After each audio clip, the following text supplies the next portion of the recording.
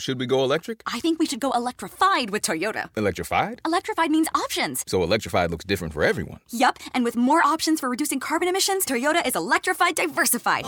Learn more about our Beyond Zero vision for the future at toyota.com/beyond zero. The other day, China's President Xi Jinping pulled a classic authoritarian move, abolish term limits, leaving open the possibility he could be president for life. This was a rude awakening for a lot of folks who thought China was on an inevitable march towards liberalization and reform. It wasn't a surprise for James Fallows. Neither was the chaos that would emerge from the U.S. invasion of Iraq, still churning after 15 years. Who will be vindicated by today's surprises? And what do they expect to happen next? This is Radio Atlantic.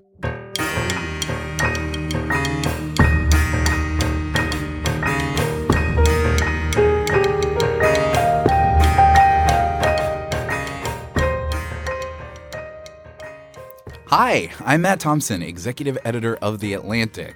Over in New York is my colleague and co-host, the esteemed Alex Wagner. Alex, how are you doing?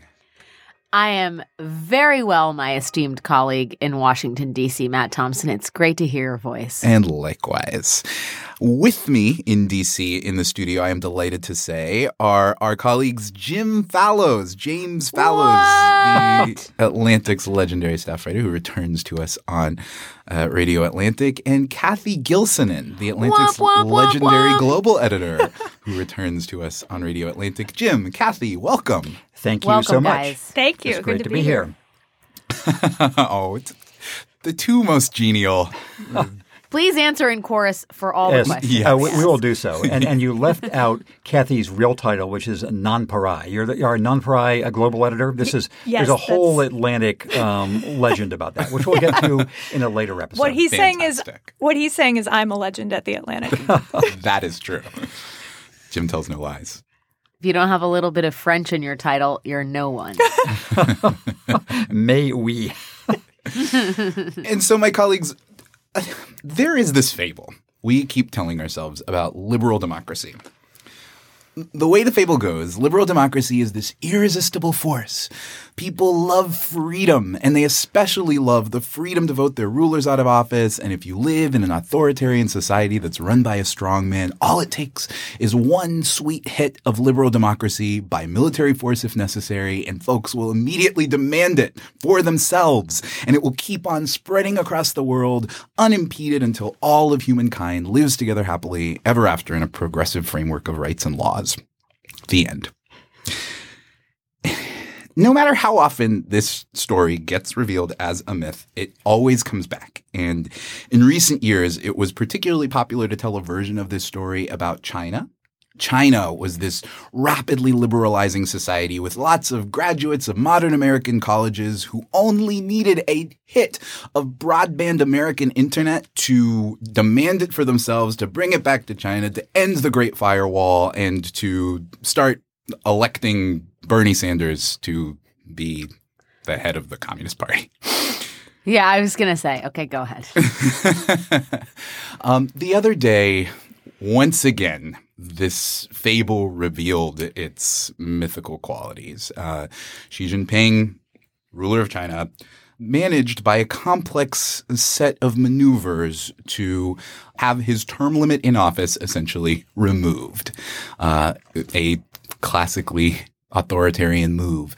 Many were surprised by this. Many of those who believed the myth of China as the liberalizing, increasingly Western society were surprised by this authoritarian move. But Jim Fallows wasn't surprised. Jim Fallows was not surprised. Jim Fallows saw this coming, Matt. Indeed. How did you see this coming, Jim? What did you see? You've written about China for years for The Atlantic. You've taken many trips to China. You've lived there. What gave you the sense that this was possibly in the cards? I'll tell you a little cheating secret of the veteran correspondent, which is the trick that is both true to the merits in China and also useful, is recognizing that anything could happen. And so being prepared at all times to say, well, this could just blow up in our face, or something better could occur. And here's the serious point I mean from that. I actually think American history does have a plot line. I think there is the long-term struggle with sin and failure and everything else, which generally has been moving in a certain direction. It is not clear to me that China itself or China and the rest of the world, either of those has a plot line. It's sort of like Brownian motion where many things are possible. And the piece I did almost a year and a half ago in The Atlantic was essentially saying, over the last 30 years, the not really foreseeable course of events between the U.S. and China has gone pretty much in one way. Pretty much China has become more liberalized, and pretty much the U.S. and China have kept things within bounds. But what if that's changing? What if China is going bad? And I think that in one part of this whole matrix, they are not going bad, but changing outside the bound. And so it's just the trick to dealing with China, I think, and also convenience and predictions, is that anything can happen really good and really bad, and we're dealing with sort of the bad end of the curve, of the inflection curve now. Jim, what for a lot of people, our preoccupation has been towards Russia and to some degree Europe, which we'll talk about after the break. People don't seem to really understand how the Chinese government has become in many ways more repressive of late, and the things that it's doing to its own citizens that have been aided and abetted by technology. Can you tell us a little bit about sort of what you have seen on the ground and what you've heard? This is a really interesting theme because I first went there in the mid-'80s when it really was a buttoned-up place. I could only get a visa by learning Esperanto and signing up as a delegate to the World Esperanto Congress. We were followed every place, et cetera, et cetera. But if starting, say, from the liberalization of the early 1980s onwards, until 3 or 4 years ago, you could look back at any sequence, a 5-year slice, a 3-year slice, and with ups and downs, it was always getting a little more liberal. People were traveling more. People could, move within the country and around the world. They were having more information.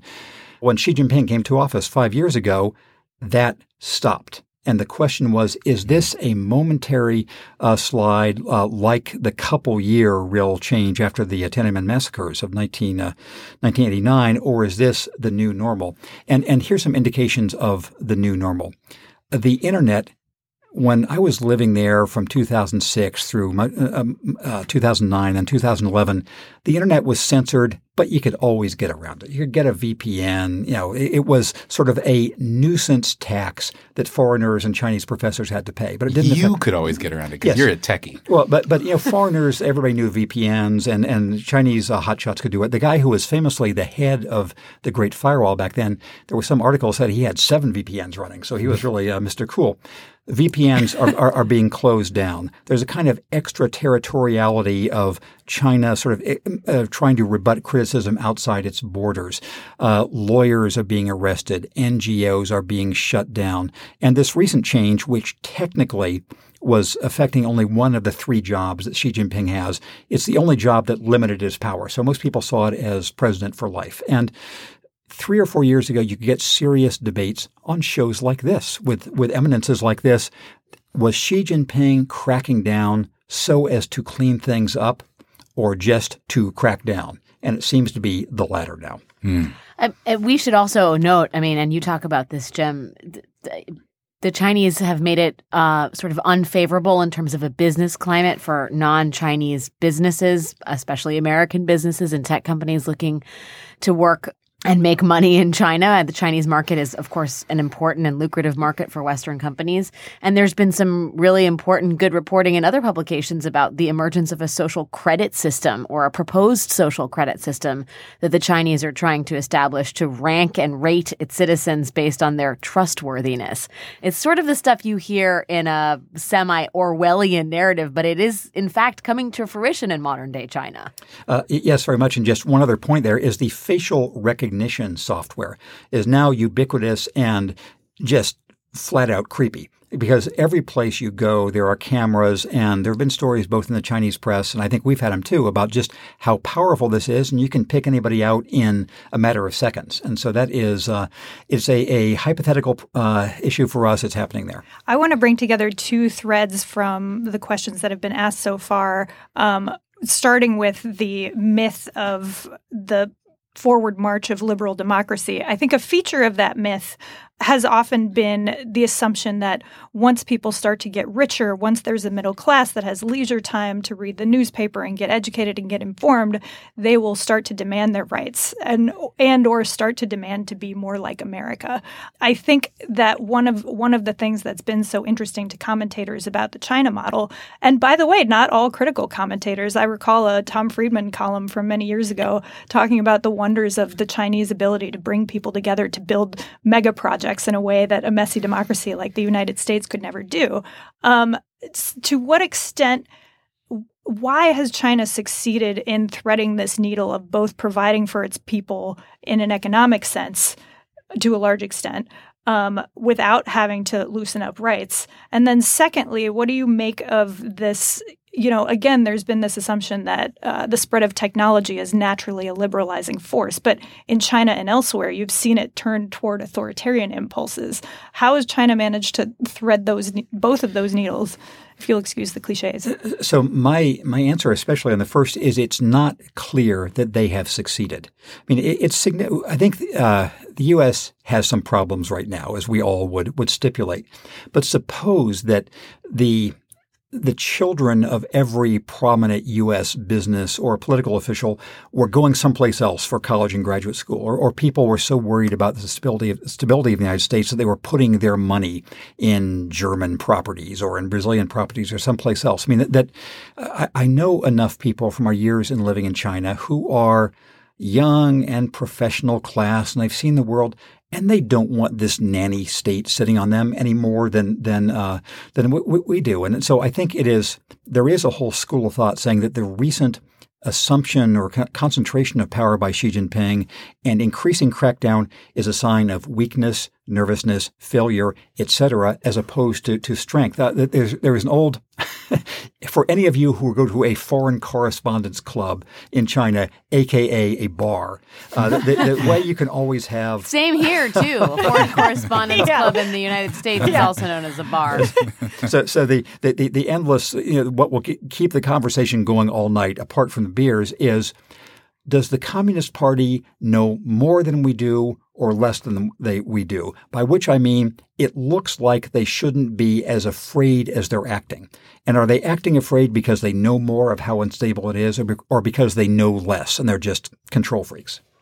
Can I mention Pei, who's now the director at the Keck Center at Claremont McKenna College, was interviewed by David Frum for The Atlantic. And he seems to ascribe more, nefarious motives to the Communist Party. He basically says the party's a successor to a totalitarian regime, and it is both far more ruthless and determined to protect its power than an average dictatorship, and far more capable of doing so. Should we have seen this coming?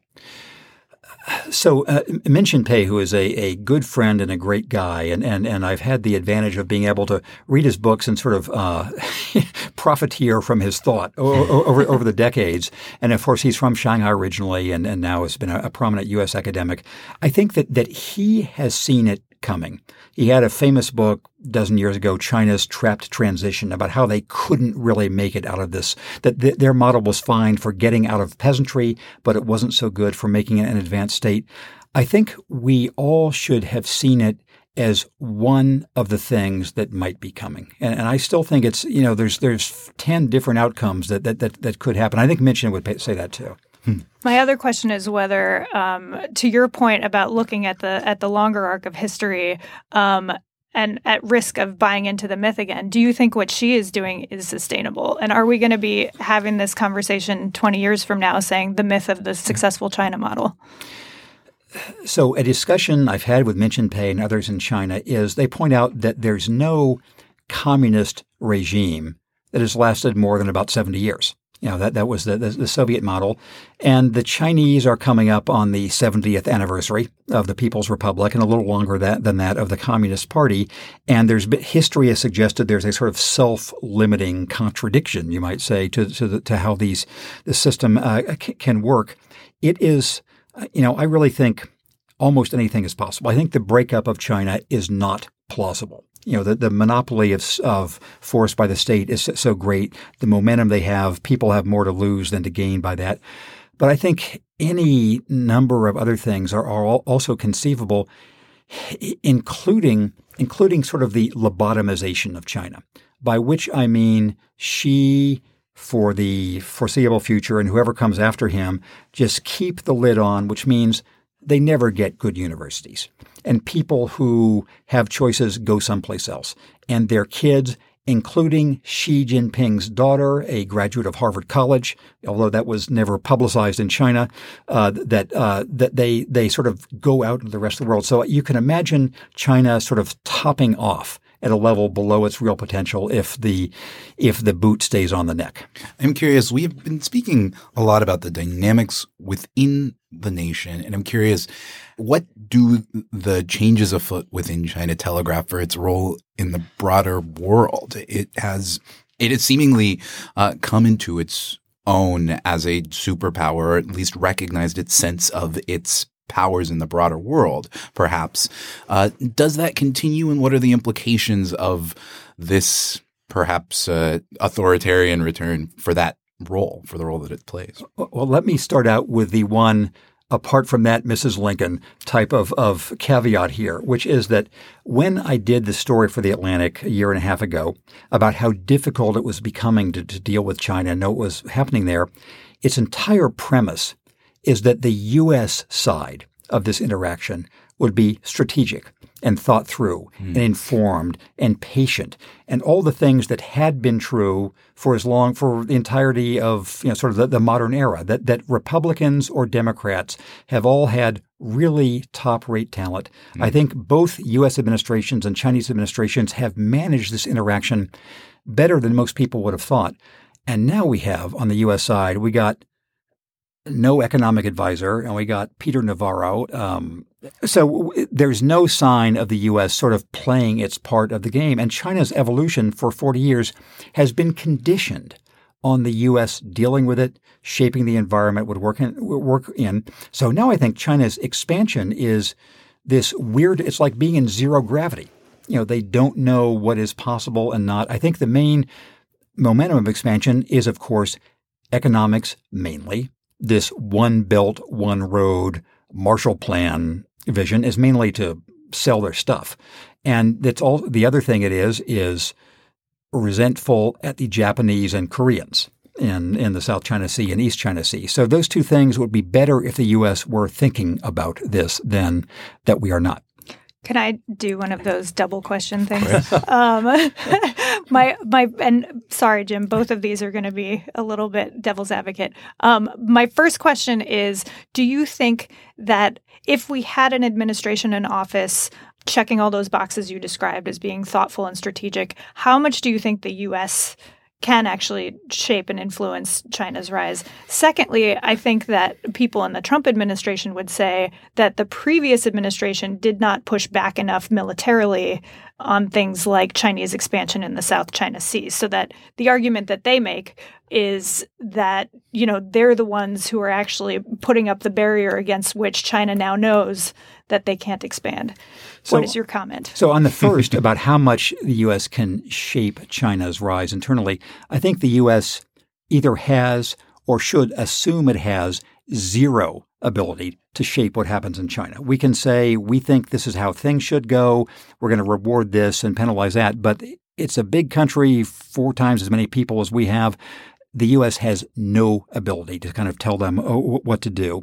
But we have been the crucial factor in the international environment that has made a certain kind of behavior advantageous to them. For example, the best thing they've done internationally in the last decade is the Paris Climate Accords, which they would not have done if the U.S. were not there trying to get this done too. They would, and now they may end up being a kind of a leader of that. So we can't make them a democracy, but we can shape an environment in which they operate. I would like to see an informed version of the critique that the sort of Neville Chamberlain-like Obama administration was lying down in front of the Chinese. And that's just not true. And the premise of my piece in The Atlantic was it's getting harder. The Chinese government is becoming a little fuller of itself, and there needs to be a clearer line on what the sort of boundaries are. That what things are better for everybody and what things would be worse for everybody. And I think I would not subscribe to the, we're going from Chamberlain to Churchill. I'm curious, Jim, when we put this myth, the liberalizing democracy myth, to bed, what happens on the other end of a trip? You, as a person who spent a lot of time in all over the United States and all over the world, and spent a lot of time especially in China, what happens after a young person comes and spends 4 years studying in a U.S. college and then goes back to a society that's structured a very different way with a different set of premises from the one that they've just spent 4 years of their life immersed in? So, of course, I'll give my standard caveat. It's a great big country. Anything you say about it is true of someone there or of someplace. But I think there's been in the last decade some minor theme of Chinese students coming here and becoming sort of more Sinified. They room together. There are enough of them they can room together. They never learn English. They say, oh, these Americans, they're so lazy, et cetera, et cetera. So that's always one possibility in the international experience. I think the more sort of median experience would be people who think, like other citizens of the world, that the U.S. is part of their terrain. They know places in Los Angeles, they've been to New York, they've been to D.C., and I think it just gives them a bigger sense of the world and their place in it, and makes them more resentful of being told they can't do things. So I think that the communist government has usually been ham-handed in international signal sending. For example, when the Norwegians gave the Nobel Peace Prize to Liu Xiaobo, that just meant the Chinese were going to lock him up forever, as they did until he died.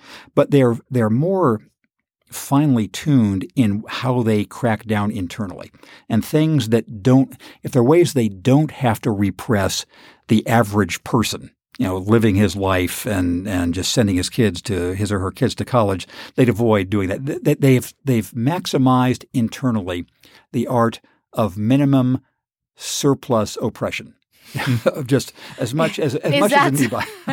I guess that's something to celebrate. The French term for that is a bon mot, I believe. Yeah. With minimum surplus oppression, stick with us. Yeah. When we come back, I'm going to ask Jim to broaden beyond China and to tell us about the rest of the world and answer a question that I'm curious about. Who was right?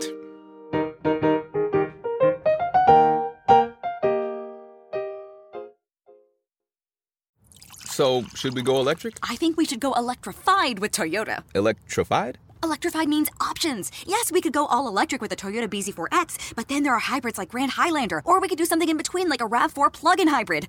So Toyota is electrified diversified? Yup, and with more options for reducing carbon emissions, the closer we all get to Toyota's Beyond Zero vision for the future. Exactly how much coffee have you had this morning? Learn more about our Beyond Zero vision for the future at toyota.com/Beyond Zero.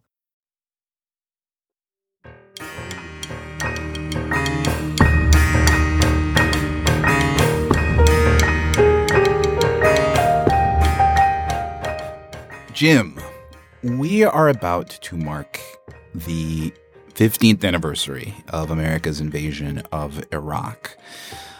You have written very many very smart things about that invasion as it was coming into being, including a National Magazine award-winning piece called The 51st State. One theme in that piece, 16 years ago, that you revisited again 10 years ago, was that several individuals were loudly trying to say that what happened in Iraq was going to happen, that the past 15 years, that much of that was telegraphed by folks who were paying close attention to a bunch of questions that just weren't at the forefront of the conversation at the time. While in late 2002, the March to War was happening, there were a bunch of just very practical questions. What would happen? How would this unfold? How would we deal with this aftermath of the intervention that weren't being asked? And so I'm particularly curious about, at this moment, when especially again in the Middle East, there is much unknown about what lies ahead. Who are you listening to? Who was right, to simplify the question? Who are the voices that were most tamped down in our discussion of the unfolding events in the Middle East, who you pay more attention to today? So that's something I've been thinking about and talking about with Kathy for further stories, et cetera. And to me, the was rightness sort of falls into two different categories. There's all the tactical stuff where I'm thinking of a man named Conrad Crane and his counterparts and his colleagues at the Army War College at Carlisle in Pennsylvania, who in the 6 or 8 months before the war in Iraq, they did a very, very careful sort of future history of what is going to happen if we do this. And they laid out, and I was just spending a lot of time on them and sort of hearing all the things that they had thought through.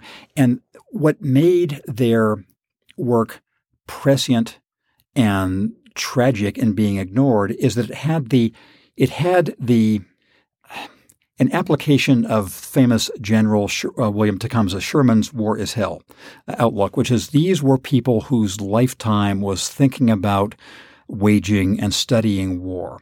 And the main lesson was this always was terrible. It always didn't go the way you planned. There were always ramifications for decades into the future. And they tried to think all of that through. And so although the circumstances differ in Iraq from, let's say, North Korea or Syria or Iran or any place else, I place very strong weight on the people who say, okay, what happens next? What then? The person who asks the what happens next question is one I listen to. The one who says, we'll worry about it later when we're talking about the military is the one I don't want to hear from. The other category of rightness or wrongness is something that is never right through U.S. history but is always recalibrated, which is the balance between the ideals we might practically like to apply every place and a tragic imagination of what can go wrong when you do that. And from my point of view, and the person who was right about this was young State Senator Barack Obama in the fall of 2002 with his famous speech saying, don't do this. And former Vice President Al Gore saying at the same time, don't do this. And so people with a sense there's going to be a trade-off in the ideals you don't pursue, the lives you don't save, but this can go more wrong than you are imagining. So I have respect for tragic imagination not spilling over into Neville Chamberlainism, and I have respect for people asking, what happens then? Is it your feeling that those questions, to move ahead a little bit, if I may, to the counter ISIS campaign, that in large part ISIS grew out of the intervention in Iraq? So now we find ourselves following a war of choice with wars that we no longer consider to be of choice, that this is a direct threat to America, ergo intervene. Is it your feeling that anybody was asking the what happens next question when it came to doing a narrow counterterrorism intervention in Syria to defeat ISIS?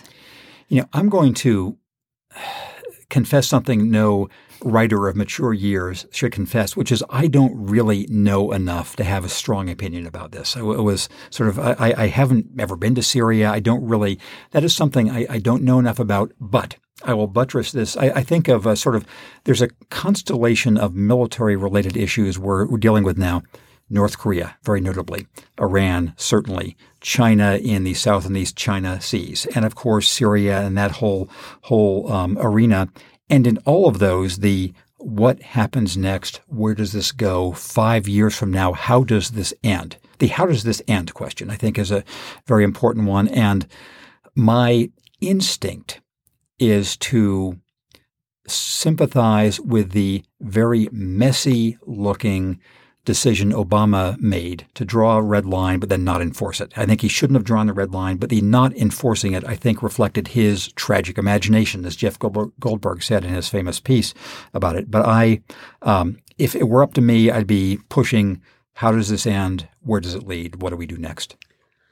Jim, as we talk about liberalism's circuitous path around the globe, I want to get your thoughts on what had transpired in Italy this week. I don't know how to say make Italy great again in Italian, but they were basically wearing red trucker hats that said as much in the North. How do you read the contours of that election? In a way, they were there first. If you look at old newsreels of Il Duce, giving his speeches. You see a lot of things that are familiar from Make America Great Again styles, and Berlusconi, of course, still has his role. I have 1 degree more sympathy for the Italian or continental European version of this sort of I won't call it fascism, but this sort of revanchism that we're seeing there in many other countries than the U.S. version for this reason. There's a U.S. factor and a continental factor. The U.S. factor is from the get-go, with all of the caveats of slavery and of enforced white privilege in various ways and all the rest, we have accepted the bargain that this was a country of an idea rather than of a people. And that through our history, new people have been brought in, and it's always been disruptive. But on the whole, the arc of American history, in my view, has been towards bringing more people in. Side note, when I was working for Texas Monthly in the 1970s, the idea was that the Vietnamese immigrants of Louisiana and Texas would never be assimilated. Now, half the graduating class of the Ivy League schools or the children of those immigrants, et cetera. The Europeans, Italy is a semi-invented country, but they are also a people. And so in various ways, so it's harder for them. I think they should try harder, but my American bias is that they should assimilate. So that is one factor. And I guess the other factor is I think they have what I was calling a tragic imagination on this front. A friend who's a Dutch intellectual, Rob Riemann, was here a month or so ago, and he was saying Europeans recognize that Americans hear racial aspects of commentary because even if you're a Klan member, you know that race is the axis of American life.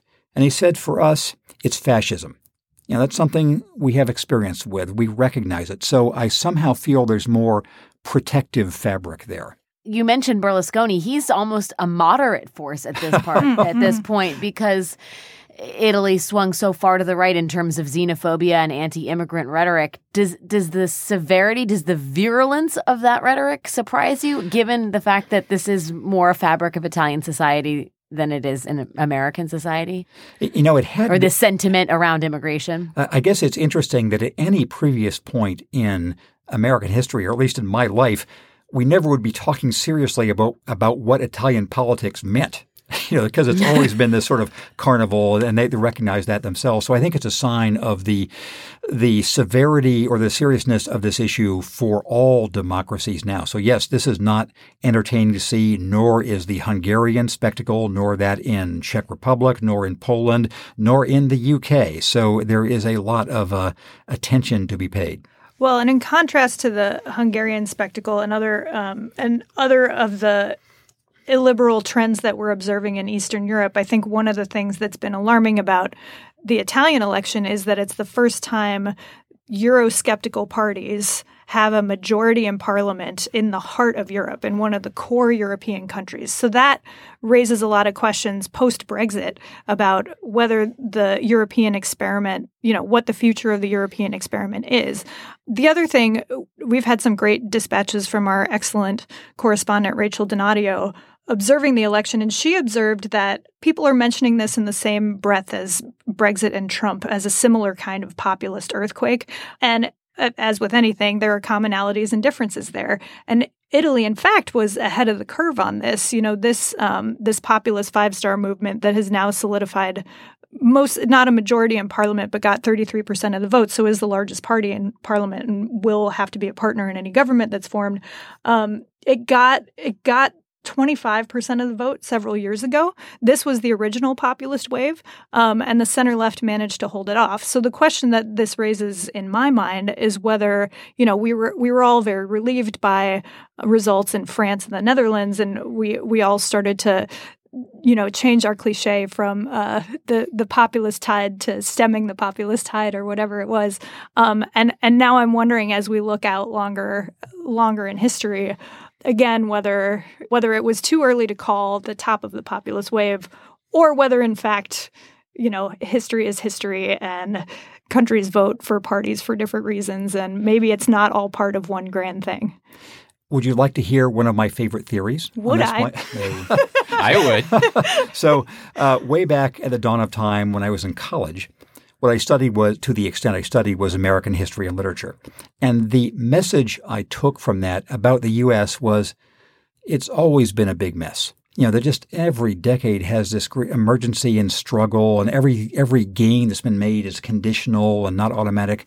And I think it was a combination of the fall of the Soviet Union and a lot of sort of simplistic newspaper columns and political speeches, which made people think, oh yeah, politics is over. We don't need to think about the ongoing fight for liberal values, for peace versus war, et cetera. And to me, the message is politics will go on forever and needs to be fought out in every country. And yeah, they all do things for different ways, but China is going to be a struggle for all the rest of, our lifetimes and these forces in Europe. So it's always been tough, and the fight goes on. To that end, I wanted to call up a moment from our esteemed co-host Jeffrey Goldberg's conversation with Steve Coll, who recently published a book, Director at S, History of the CIA. And Jeff talks with Steve Coll about the lessons that Obama learned and the way that he learned the lessons, particularly of Vietnam, and how much that haunted his thinking as he was making decisions about American power during his presidency. Let's hear a clip. One of the themes that really struck me when I went back to that material was they don't want to hear about Vietnam. I was there, but Obama almost has like an allergic reaction if you raise the comparison between what we're doing with this escalation in Vietnam. And and this was the line that really stuck with me. They shouldn't be afraid of history. No, Obama, I think what you're suggesting is that Obama saw Johnson. I mean, he saw this in Syria and Iraq, obviously, as well. He saw Johnson as the Democratic president he doesn't want to be, the guy who gets just sucked into the mire. And by the end of 2010, he knew enough about the process and about Afghanistan to have decided, I'm done with this war. I've got to play out some commitments I've made.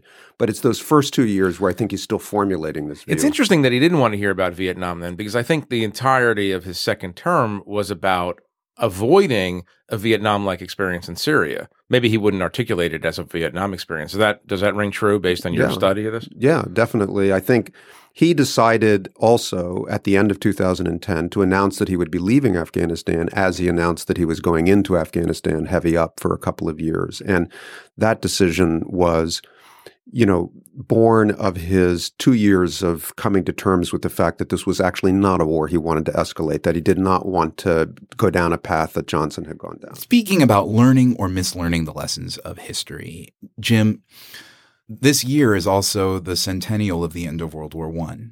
And you in your writing have mentioned a book that has been a useful history for you. Daniel Frumkin's History, A Peace to End All Peace, of the Ottoman Empire's decay in the early 20th century. What did you learn from that book, written now 20 years ago? What does it tell us about the Middle East at this moment, or about power more broadly? For me, as a person who's been around the world a lot, but I don't think of myself as a Middle Eastern expert, what I found so useful about this book when I read it 10 or 15 years ago was its sense that from the fall of the Ottoman Empire and the way in which things were put back together in Versailles, essentially all the sorrows of the modern Middle East were born. This was interesting to me because a field I do know more about is economics. And of course, John Maynard Keynes's work about Versailles and why the punitive economic terms placed on Germany after the World War I essentially preordained what would happen over the next 30 years in terms of conflict in Europe. And so I think that when David Frumkin's book, he was saying that the ways in which the boundaries were drawn, the ways in which rivals were put together or separated, this essentially set up the problems of the Arabian Empire and of modern-day Iraq and of Iran too. So I think that this has been a useful guide for me. One other thing if I could just add on here, two professors of mine in college who I really respected and learned from were Ernest May and Richard Neustadt. Ernest May, an American historian, Neustadt, a presidential scholar. And they wrote a wonderful book called Thinking in Time, The Use and Misuse of History. And their point was you always need to learn from history, but only so much. because it never actually happens the same way again. And Lyndon Johnson learned the lessons of Munich too much. And Barack Obama either did or did not learn the lessons of Vietnam too much. And so finding ways to recognize what is learnable and having respect for what is not, that is the part of the ongoing, continuing struggle. I think that's where we got to leave it. That's The beautiful struggle. the beautiful struggle. Shout out to Ta-Nehisi Shout Coates. out to Very on Ta-Nehisi brand. Coates. Thinking in time, peace to end all peace. We're going big here. Let us turn, speaking of history and not forgetting things and learning the lessons, let's turn to Keepers, our closing segment in which I ask you all the question, what have you read, heard, listened to, watched, experienced recently that you do not want to forget? Kathy, why don't we start with you? Okay, mine's pretty dorky though. Awesome. And it's on theme with this conversation. Here for it. So I recently, as one does, picked up a new book on grand strategy. It described strategy as matching ends with means, which is the common description of strategy. But the way that it described why that's important is, I think, important to many of the themes that we've discussed today. Ends exist in your mind and therefore are potentially infinite. So your ends in Iraq might be to rid the country of WMD and create a stable, vibrant democracy. That is infinite. And you can imagine that. It's where you get to means that you actually have to enact the thing that you have imagined, and that's where you actually start getting in trouble. And I've been thinking about that as I operate in a world of means and constraints and trying to enact my very ambitious ends, but a woman's reach must exceed her grasp, or what's a heaven for? Thank you very much, Kathy. Jim, what would you like to keep? I was tempted to go low road and to mention a sci-fi Aren't novel. we all? But then I threw down the gauntlet, and now you That's got to right. bring it. I was going to mention a sci-fi novel called The Alley God by Philip Jose Farmer about the last Neanderthal on Earth. And I have a particular affinity for Neanderthals, which I'll describe at another time. Actually, the keeper I'm going to describe is that, as I think I mentioned the last time we got together, the only thing I can read anymore is histories and fiction of 1880 through 1920 or so, of just what we can learn from previous times like this in American life. And for my either sins or rewards, I've read the entire oeuvre of Theodore Dreiser in the past year or so, or listened to them on tapes or whatever.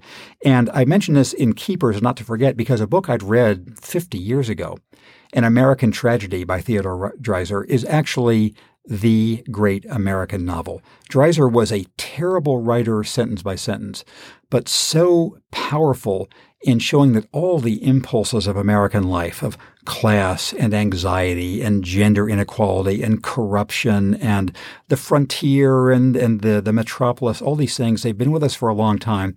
So I want to remember how absorbed I was in the story of the protagonist and victims of American tragedy, and hope other people will read it too. Excellent. Theodore Dreiser. Alex, what's cooking? What'd you like to keep? Well, speaking of the age of empires, the rise and fall of empires, I'm watching a new series, which isn't new, but new to American audiences, called Babylon Berlin, which is set during the Weimar Republic. And it is We're getting 2 thumbs up here from Jim, by the way. Yes, sehr gut. You know, I think we think of a cabaret when we think of that period, and there are definitely elements of that sort of razzle-dazzle. But you also get a sense of just how broken the German public was after the Great War.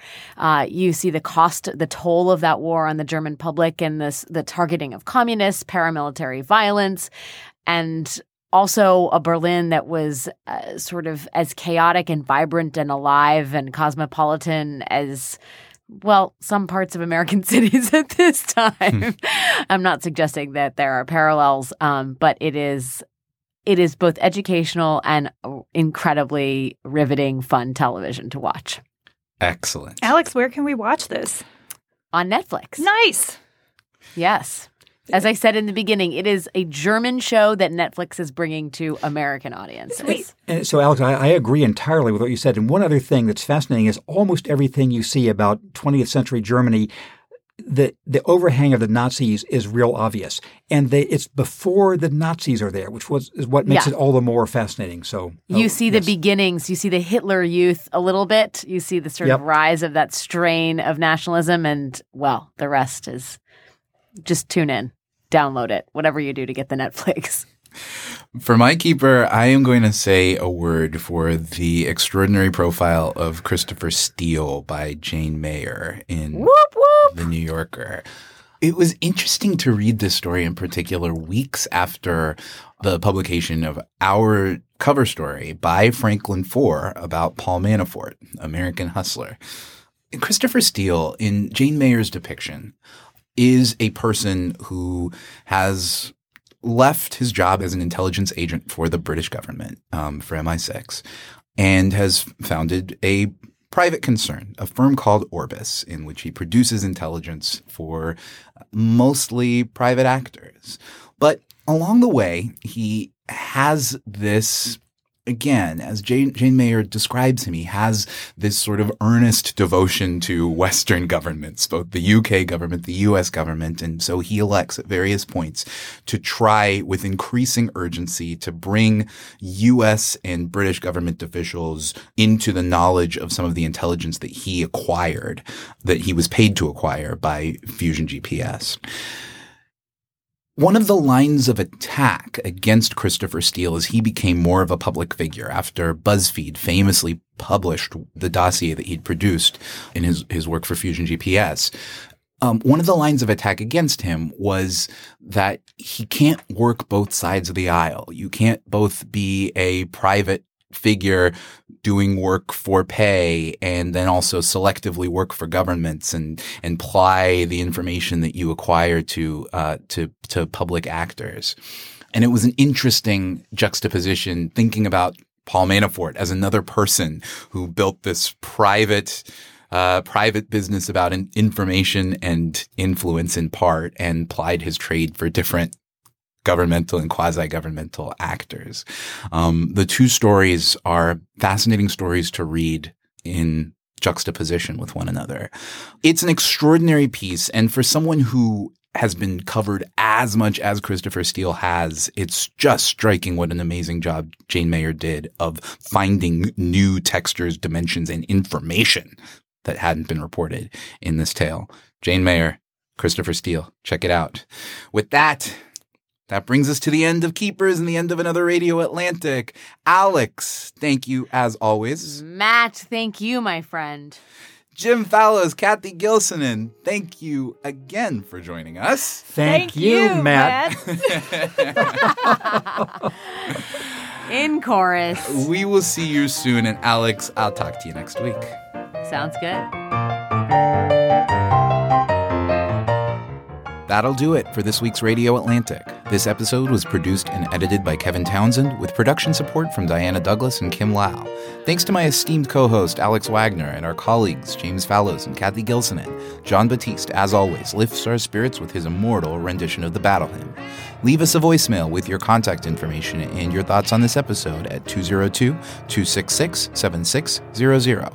Check us out at facebook.com/Radio Atlantic and theatlantic.com/radio. Catch the show notes in the episode description. And if you like what you're hearing, rate and review us in Apple Podcasts and subscribe in your preferred podcast app. Most importantly, thank you for listening. May your tea leaves presage only blessings. We'll see you next week.